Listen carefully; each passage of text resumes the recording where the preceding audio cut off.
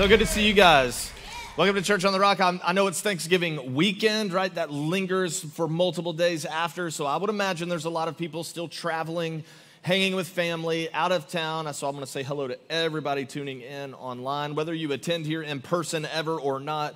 We love you guys. I miss you. Give it up for everybody watching online, whether they're streaming or following along. Good to have you. For the rest of us, we're in the building. Good to have you too. You guys look amazing. Thanks for being here. This is like I'm hot. If we can just turn me down, I'm already annoying myself. So I appreciate that. Hey, church, it's really good to see you. If you call Church on the Rock your home, if you're a regular attender here, you know that for the last 2 Sundays, I've not been the one delivering the messages. In fact, 2 Sundays ago, I wasn't here at all. I was off in the Midwest chasing the elusive whitetail, and that was a lot of fun. And then last Sunday, I was back in the house, but was not up on the platform at all. And so what I want to do is I just want to thank so much. If you would join me in the gratitude, I want to thank Cynthia, who brought an amazing message just a couple of weeks ago. Thank you for your word and your faithfulness. And then Larry, who delivered last Sunday's message. That was also fantastic.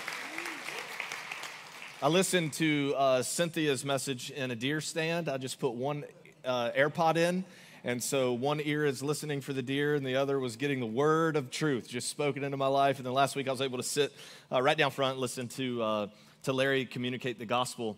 But I just want to thank you two, honestly, very much for just delivering good, solid truth into our house. And then listen to the Serve team. I want to thank you guys for being amazing. You're all awesome, and I know a lot of you aren't in the room right now, so do me a favor, spread what I'm about to say like a rumor. When you see a Serve team member today, they will be identified with some of the shirts they're wearing, like a black shirt that says love God, love people. Some of them might have a green shirt on. Would you just tell them how amazing they are? Because here's what I want you to know. Listen, I feel like it is the amazingness of them that gives me even the option to go and take a break, to go do something that I love, to have a vacation or whatever. And so I just thank you so much to the incredible leaders and communicators, to the awesome staff of our church, and thank you so much to the Serve team members all around this place. Would you give it up for this? Even if you're a Serve teamer, give it up for the other one.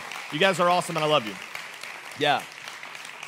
So we've been in a message series, and I'm going to get to that here in just a moment. But there is one thing I kind of want to announce, and I really want you to hear this from me.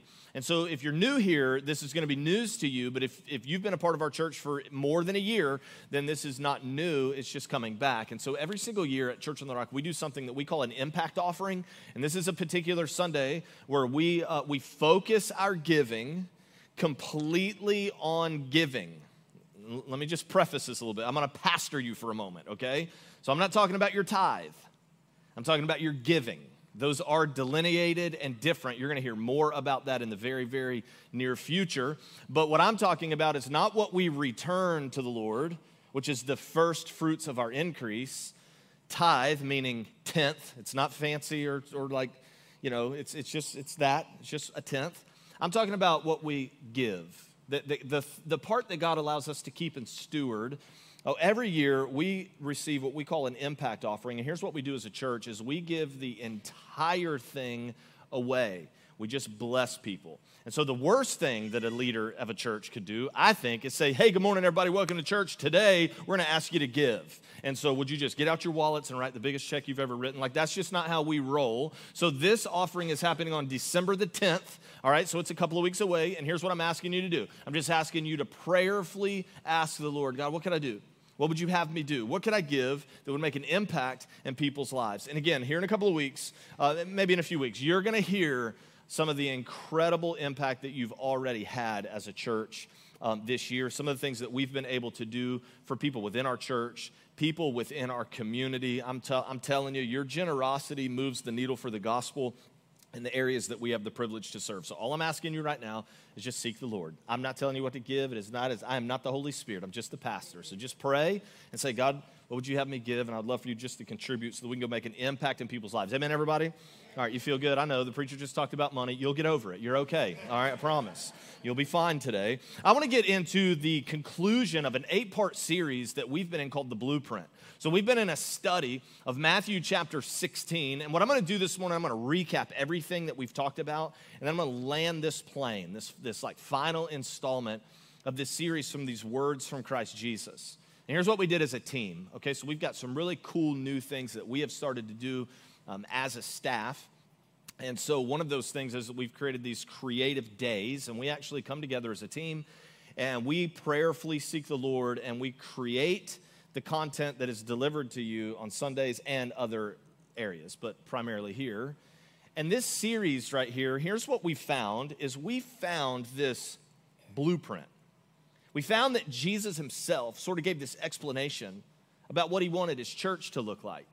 Because here's what Jesus says in Matthew chapter 16, and I'm going to summarize quickly, is he said, I'm going to build a church, and I'm going to build a church that's so awesome that hell itself can't stand against it. And that's a really good thing to hear. Like if you're a part of that church, I like the idea of being built in a way that all evil and all of hell cannot conquer. That sounds pretty good, doesn't it? And so as we begin as a team to really dig into this text and we begin to really study God's word, we begin to see some things that begin to unpack for us. And we saw 8 things in the idea of a blueprint. It's like Jesus said he's going to do some building. He's going to build a structure. And anybody in this room that knows anything about building, there's always a blueprint. You have to know how to build because the order of things matters and the way things get done matter, right? You can build some amazing walls, but if you don't have a good foundation, they're going to fall over. You with me? And so we just dug into Matthew chapter 16 and we just let Jesus' words speak for themselves. And then week by week for the last 8 weeks, we've just been unpacking that and elaborating on those things so that we can better follow Christ Jesus as disciples of his. Amen. So here we're going to recap quickly. And week 1, here's basically what we said. Jesus Christ is the cornerstone of that building.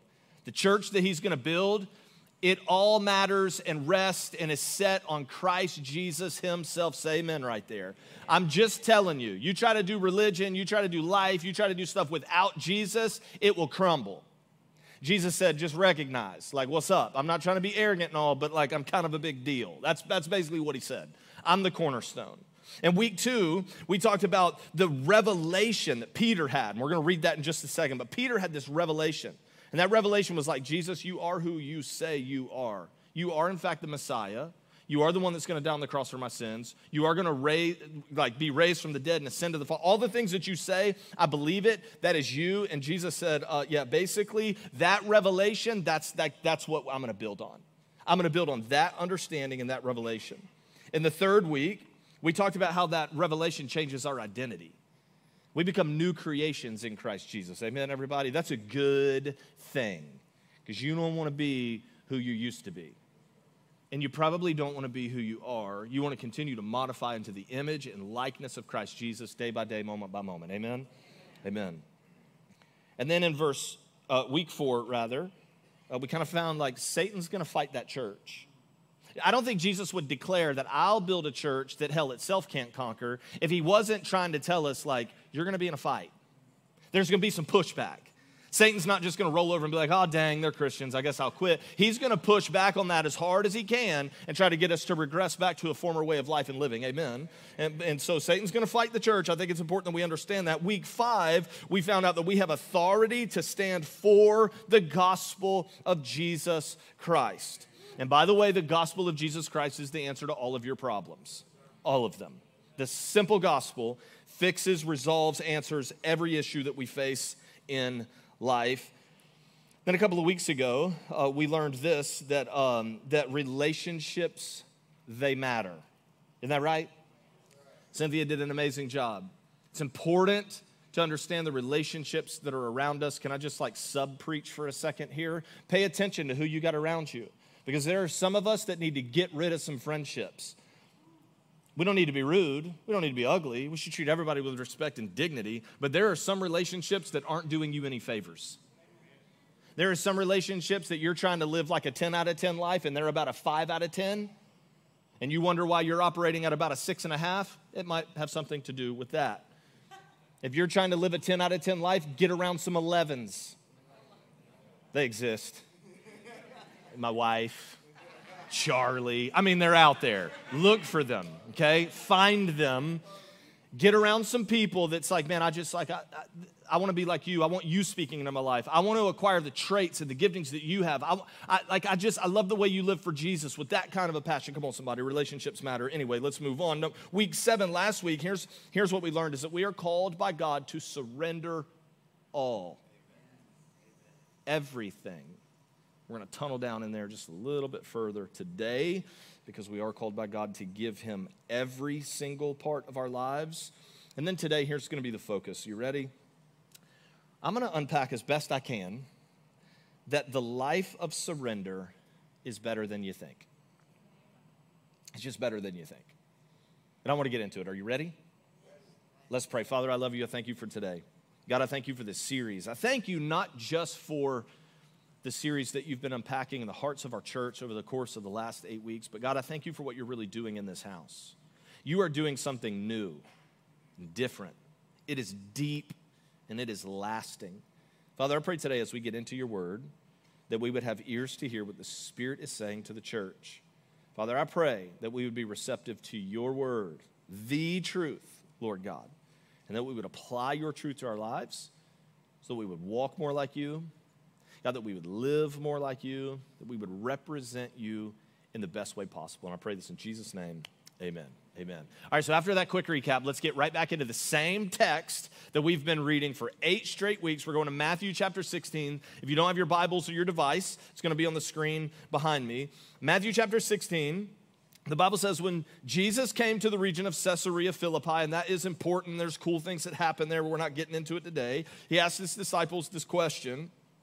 He said, who do people say the Son of Man is? And this was a way that Jesus referred to himself a lot. In fact, he referred to himself this way more than any other way in all the Gospels. And this has also got implications that we're not getting into today. But he asked the question, basically, what's my reputation? What, like word on the street? What do people say it? Well, verse 14, they replied, some say John the Baptist, some say Elijah, and others say Jeremiah or one of the prophets. Let me kind of wrap that. They basically said, you got a good rep. People like you. They say really positive things about you. And Jesus is probably like, oh, cool, man. I'm about to wreck that. And so verse 15, and then he asked the question that is the question. The question. It's the question that every human will face in their lifetime. And the question is, but who do you say that I am? Like, what about you? It was almost as if he said, like, cool, but I'm not really concerned with popular opinion. What do you say about me? How do you feel about me? Listen to me carefully. Every single one of us will answer that question at some point in our lifetimes. And I recommend that you recommend it the way that Peter did. And here he goes. Simon Peter answered, you are the Messiah, Son of the living God. And then Jesus replied, you are blessed, Simon, son of John. Why? Because my Father in heaven has revealed this to you. I love the fact that Jesus is like, you have had a revelation. Something has been understood deep on the inside of you, not just intellectually. It's not just an opinion. You've discovered the very truth. And he says, you did not learn this from any human being. And here's where we get that identity change. Now I say that you are Peter, which means rock. And upon this rock, this is like the idea of the entire series, I will build my church, and the power of hell will not conquer it. And then he goes on to say that I'm going to give you the keys of the kingdom of heaven. Whatever you forbid on earth will be forbidden in heaven, and whatever you permit on earth will be permitted in heaven. And then he sternly warned his disciples not to tell anyone that he was the Messiah. Verse 21, from then on, Jesus began to tell his disciples plainly, it's kind of a key word there, that it was necessary for him to go to Jerusalem and that he would suffer many terrible things at the hands of the elders, the leading priests, and the teachers of religious law. Can we just pause right there for a second? Jesus begins to stop doing the parable thing. This is not hieroglyphic anymore. He's just plainly telling them, things are about to get really bad for me. And I want you to notice, if you missed it, he's like, yeah, the church is going to do it. Think about that.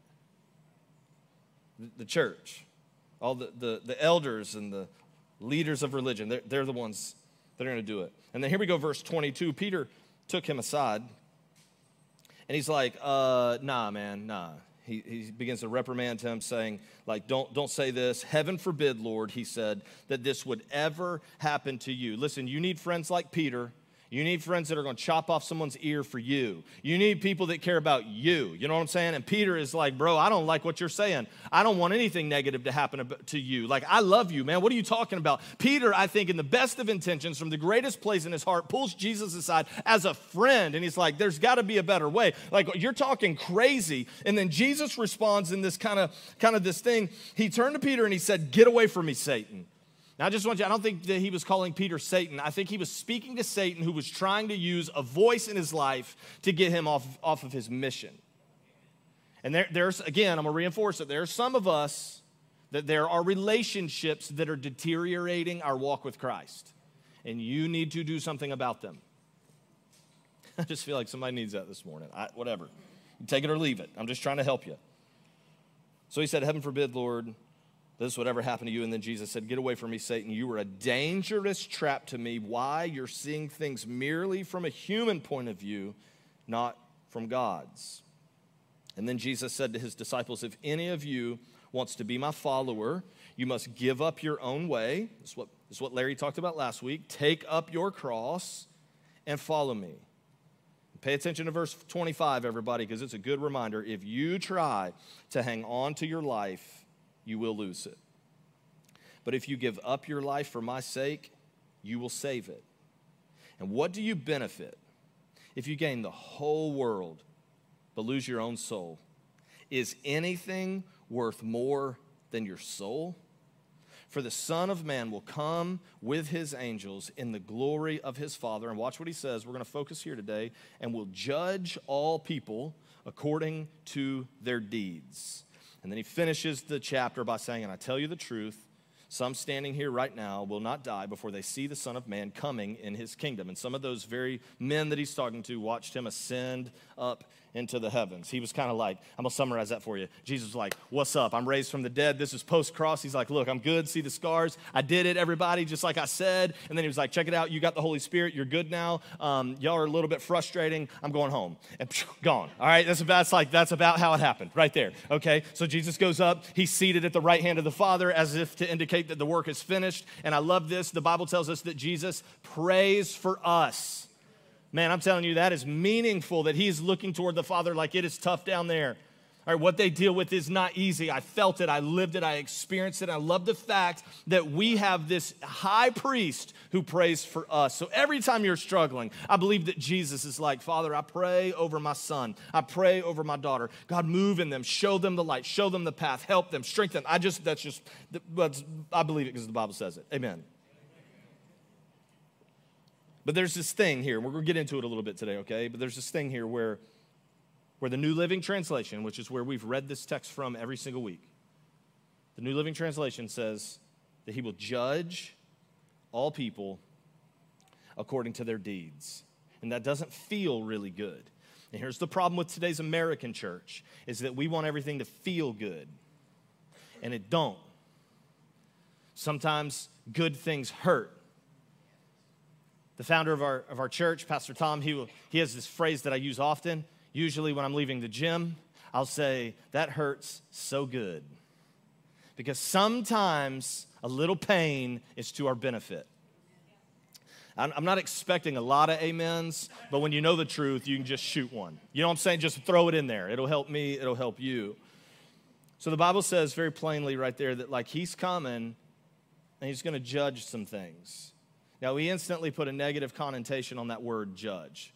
Now, I just want to read the same verse from another translation. Can we do that? We're going to go to the New Living Translation. We're going to read verse 27. Here we go. The Bible says that the Son of Man is going to come in his Father's glory with his angels, and watch what's going to happen, and he will reward each person according to what they have done. So the question kind of becomes, because we've read it from the New Living Translation, and it uses the word judge us for judge us for deeds. And then when we read it in the New Living Translation, he talks about rewarding us for deeds. And so to me, I try to communicate the same way that I think. And to me, the question is like, well, then which one is it? How many of you guys are wondering the same thing if you're bold enough to raise your hand? Which one is it? Is he going to judge us or is he going to reward us? And the answer is yes. It is yes. Okay? But I want to unpack it a little bit because the original word in the text is closer to the word reward than it is to the word judge. And the word judge here is really just meaning to decipher, to determine, not to say, how dare you? And I think context matters, right? Because now, and listen, most of us in this room are American people. We are at least in the Western world. And I just believe that the West has some things jacked up. I just do. And I'm not trying to say that like the East has it all figured out or whatever either. That's not what I'm saying. But what I am saying is there's been this slow, painful drift for a long time toward comfort and feeling good and being encouraged and like, I need a safe space and all that nonsense, okay? And I'm just here to tell you that sometimes truth is challenging. But when we look at this word judge, it isn't the Western world like, oh my gosh, they were judging me. Stop it. They disagreed with you. That's different, okay? I'm not going to get on a soapbox, I promise. I could, but I'm not. This word judge would mean more like to decipher, to determine, to throw some things in the scales, to weigh, to measure just a little bit. The original word, though, and I can't pronounce it quite frankly, but it's Greek, and it sounds Greek to me, and it would sound Greek to you. But this is what it translates: to deliver, to give away for one's own profit, to pay off, discharge what is due, a debt, wages, tribute. It says to give things promised under oath. Now, when we dig into that real original Greek word, it sounds a little different than our Westernized thinking of the word judge, doesn't it? And so the question that I would want to know is like, well, is it a reward or is it a judge? Yeah, well, yes. And so we're going to get into a topic today that's difficult. You ready? If you're ready, say ready. Ready. If you're not, sorry. You're here. Some of you guys are like, I knew that we should have stayed an extra day with the family. I knew it. I told you, and you're probably right. But you're here now, so let's get it all. You ready? I actually want to talk today about repentance. This is a word that maybe isn't getting enough attention in today's church. Maybe we're not giving it enough like credibility or thought or focus, but the word repentance. And I want you to know something about the word repentance, that the Old Testament uses the word repentance and the New Testament uses the word repentance. And while they're very similar, there is a delineation between the two.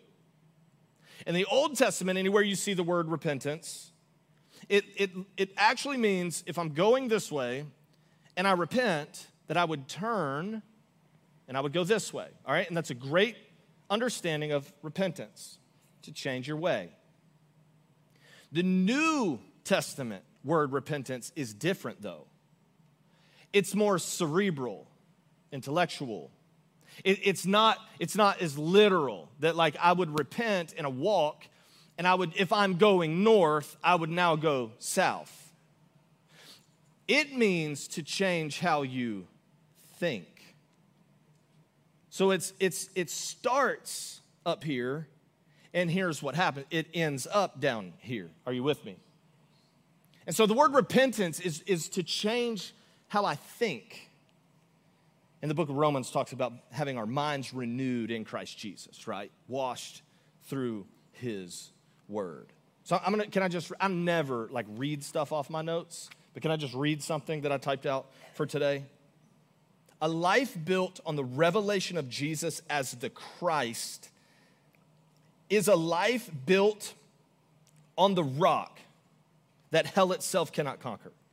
That life does require our all. It calls us to spiritual warfare.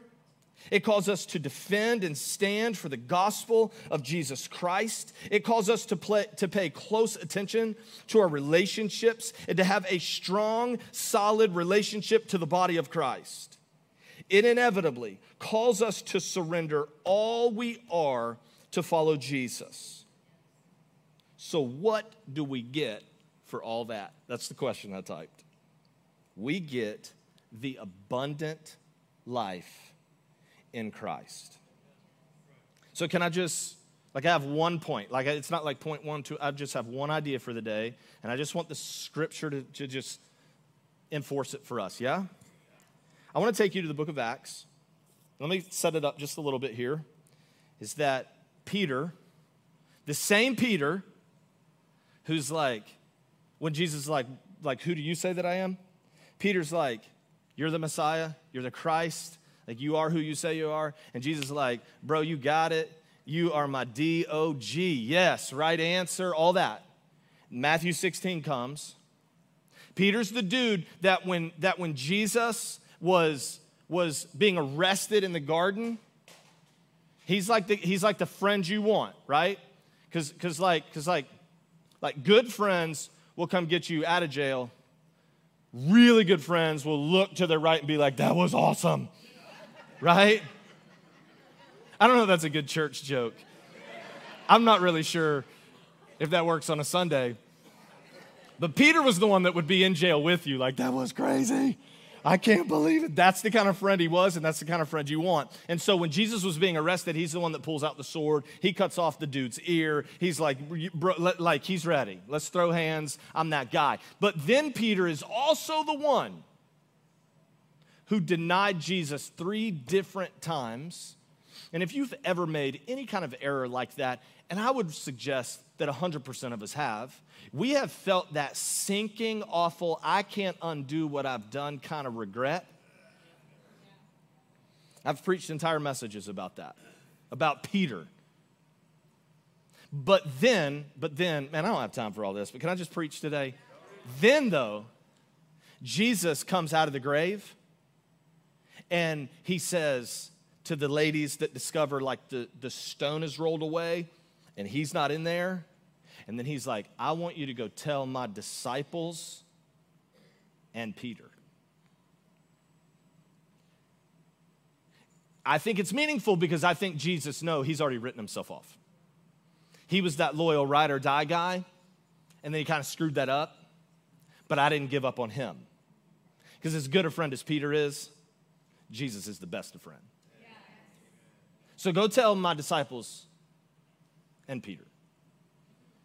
And so Peter, who's already gone back to his former way of life in the fishing boats, because he's like, I guess the church thing wasn't for me, and I've been there before, and I'll bet you've been there before. And maybe you're on the fringes wondering if you're not good enough to do the whole thing anyway. Maybe this morning you're Peter, and that's why the Holy Spirit has me communicating this now, even though it's not in my notes or planned. Maybe it's just for you.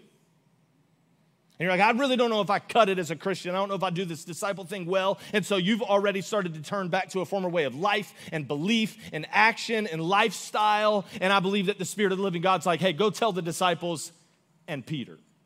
So maybe this is your lifeline. Come on back. It's probably not as bad as you think.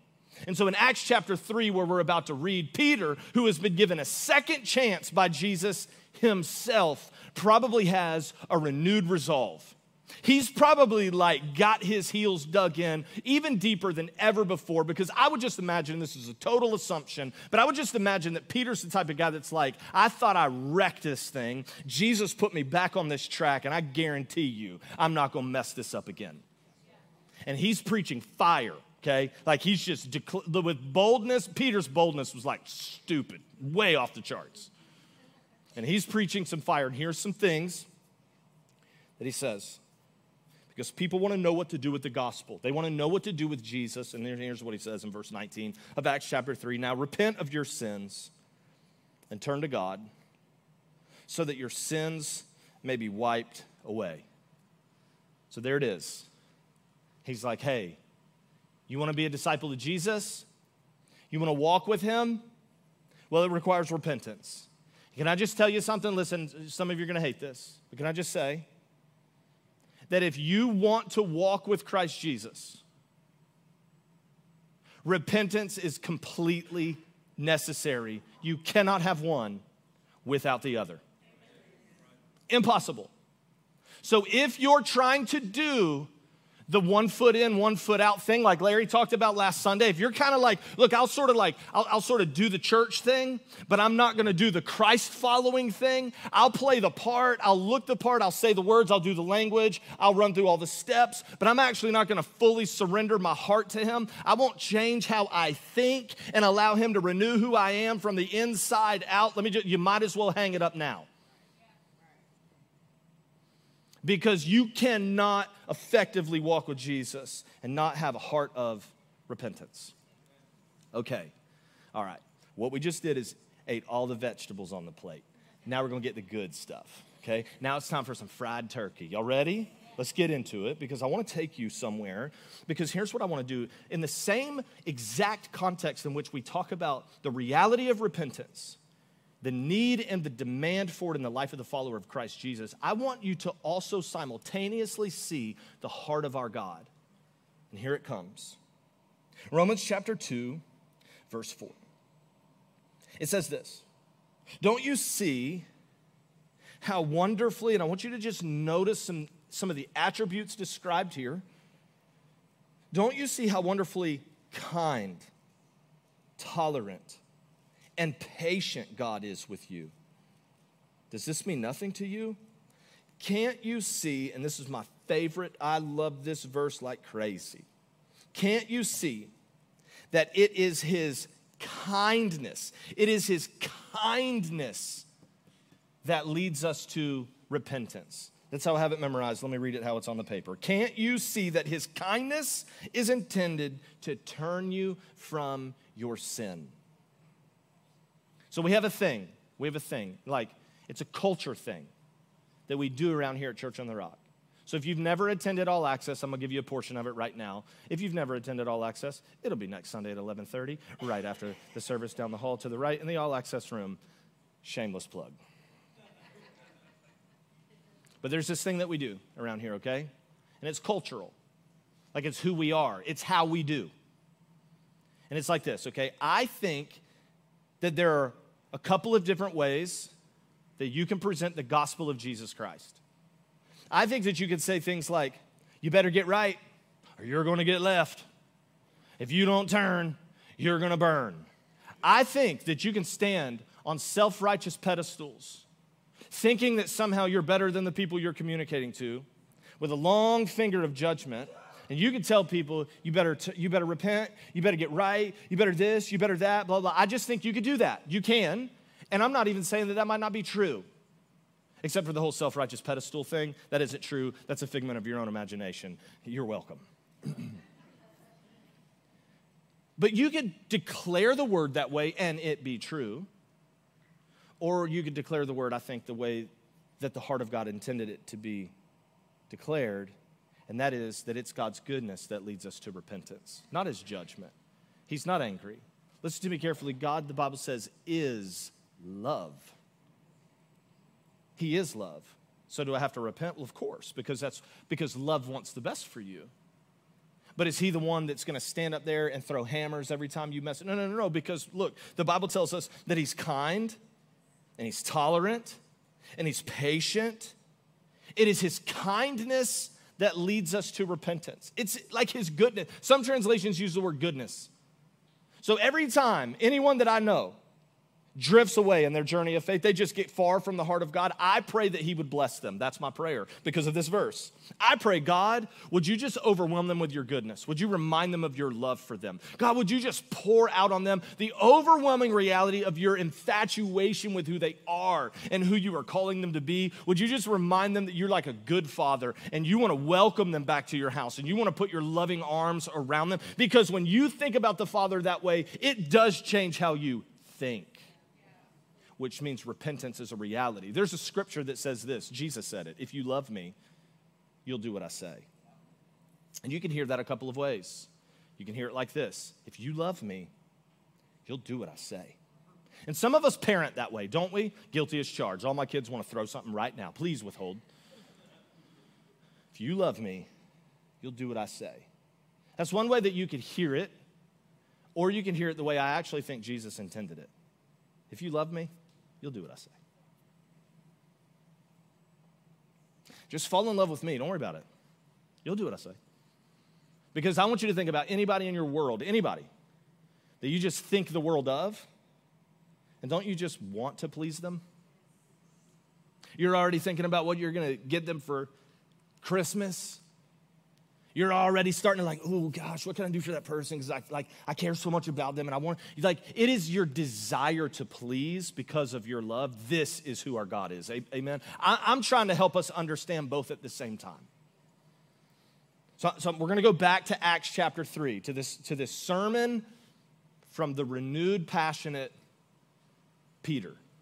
He says this, "Now repent of your sins and turn to God so that your sins may be wiped away." Period. Very next sentence. Can we just lean in and pay attention really, really closely? Then, because of. The result is, then times of refreshment will come from the presence of the Lord. This is the big idea. The whole point of today's message is this. It isn't that God says, stop it.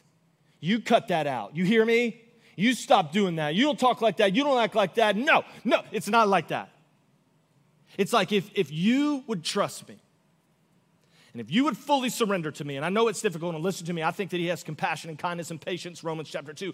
It's hard. Listen to me. As people, as a person, as somebody that lives in this life just like you live in this life, I drive in the traffic, and I pay the bills, and I'm around real people, and I'm not perfect, and I don't have it all together, I've learned something about repentance. It's always difficult to give up what I like, love, or hold. Always, every time. I'm not saying this is easy. What I'm saying is it's worth it. Because it's not that God is you cut that out and you stop it. It's like a loving father saying, if you would trust me, I will give you so much more. You will find something worth that sacrifice. It will draw you closer to me because there's more that he wants to offer you than he would ever ask from you. Look, it's just true. It is what it is. So today, what a verse, what a promise. So today, here's what we're going to do.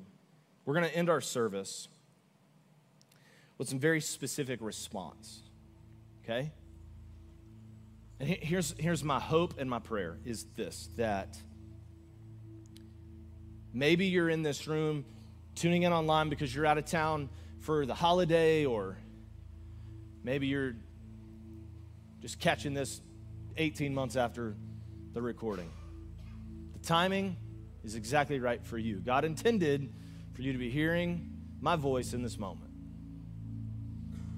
And there are some of you, perhaps, you've never even stepped into a relationship with Jesus, not even for the first time. You're outside. Maybe you've been wondering, I'm not really sure, I don't know about this whole thing. Maybe church has gotten you confused, or maybe you've had some bad experiences with church. I have no idea. Look, I don't know, but I promise you, if I have a heart of compassion toward people, you would be first place, really. It's all the religious ones that irritate you that irritate me too. Okay. You guys understand what I'm saying, right? When I say religious, I'm talking about the self-righteous pedestaled people. Yeah, it's not you. Anyway, all right, I'll stop before I dig a hole too deep to get out of. But maybe you've never made that decision that I am going to trust Jesus. I actually believe he is the Messiah. I believe he is who he says he is. And I believe he's made a way for me. And I think it's his kindness and his tolerance and his patience toward me that has even gotten me to this moment. You know what? By faith, I'm going to trust him for who he says that he is, because I love the idea of a father like him. Okay, good. That might be you. And if that's you, you're about to have the opportunity to step into a personal relationship with Jesus right here this morning. But there may be others of you that you've done that before, but you're just away from God, far from God. Maybe there's just some distance. I don't know, you just kind of evaluate yourself. But I'm just telling you, I've been there before. I've been there before where I've tried to totally ignore God completely. Just leave me alone, I don't want that. And it's the best thing ever, because once you've had a taste, you'll never get away. It's impossible. If you've ever tasted the goodness of God, it's impossible. You can try to ignore him. Yeah, good luck. But his love, it always calls us, you want to come home? You want to come back? Yeah, you good? Like, I just think that's his heart. Or maybe, right, maybe you're just total ignore, like, I don't want it. Or maybe it's just like, man, I don't know what's going on, but I just feel this. It's not the same. I just feel like there's some distance. I don't want it to be there, but it's there. Come on, it happens, man. It happens to all of us. Work could get too busy. Family could get too busy. It could be hunting season. And you start thinking about certain things more maybe than you should or whatever, okay? This is a moment to step back in to the closeness of God. Because he's like, yeah, come on. Not in my notes, but 1 John 1:9, it's like my go-to sin verse, okay? Every single time. I usually do this on my repetitive sins, like when I do it again. Come on, am I the only one? Where it's like, dang it, why do I keep doing this? I'll go to 1 John 1:9, and here's what it says. That if we confess our sins, he is faithful and he is just to forgive us our sins and cleanse us of all unrighteousness. And there are some of you listening to this message today, that's exactly what you need. I've got to do some repenting, lay some things down, because I know that my Heavenly Father, who is kind and tolerant and patient, his kindness welcomes me back. And his promise is that he's faithful and he's just. He will forgive and he will cleanse. Faithful and just to do those things. And there are no stipulations around that verse. So here's what we're going to do. I would love for you, can you do me a favor? Nobody's going to take your purse. Will you just close your eyes? I want you to just sit for a moment. I would love for you to just hear a description of our God. So just take this in. Best you can, just let it go straight through your ears, deep into your soul. Here we go. It's a description of our God. The Lord is my shepherd.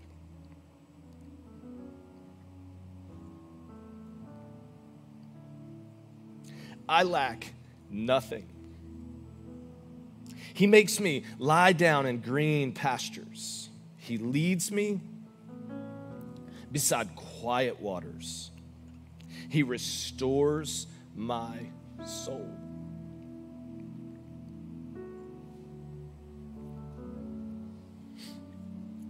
He guides me along the right paths for his name's sake. And even though I walk through the darkest valley, I fear no evil, because he is with me. His rod and his staff, they comfort me. He prepares a table before me in the presence of my enemies. He anoints my head with oil. My cup overflows. Surely his goodness and love will follow me all the days of my life, and I will dwell in the house of the Lord forever. What a description of our God. So before we pray together, and then we're going to conclude today with communion together, as I was reading through this, I want to say this. I feel like somebody listening to this message needs to hear this. Psalms chapter 23 says, your rod and your staff, they comfort me. And I just feel like too many of you have felt like they discipline you, they hurt you.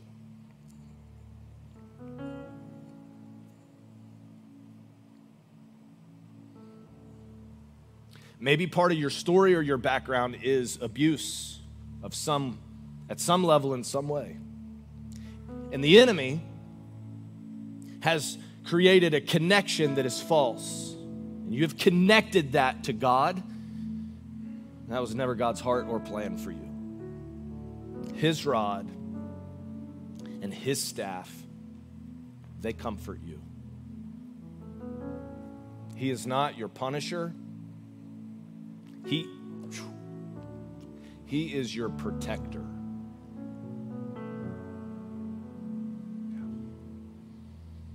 So if you would, all across the auditorium, would you stand with me?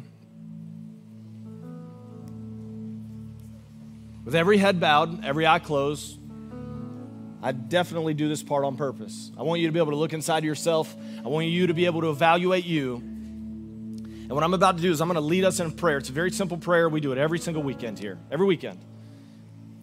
Because there are some of you that are going to make a decision of change, of repentance. But today you've seen the heart of God, and you say, I want that life of refreshment. I want to receive all he has for me. I'll give this up because I know that he loves me, and he comforts me, and he leads me beside still waters. He restores my soul. Like I need to get near him. It's his goodness that has caused me to want to get close. So if that's you and you're far from God, I want you to say this prayer as a reconnection point to him. Maybe you're making a decision for Jesus for the first time. Here's our prayer. I want you to repeat after me. You're going to say, Dear Jesus, I give you my life, all of it. Come into my heart. Forgive me my sin. Wash me. Cleanse me. Make me new. All that I am is yours. In Jesus' name, amen, amen, amen. Would you congratulate those that said that prayer? Congratulations wherever you are, online, in the room.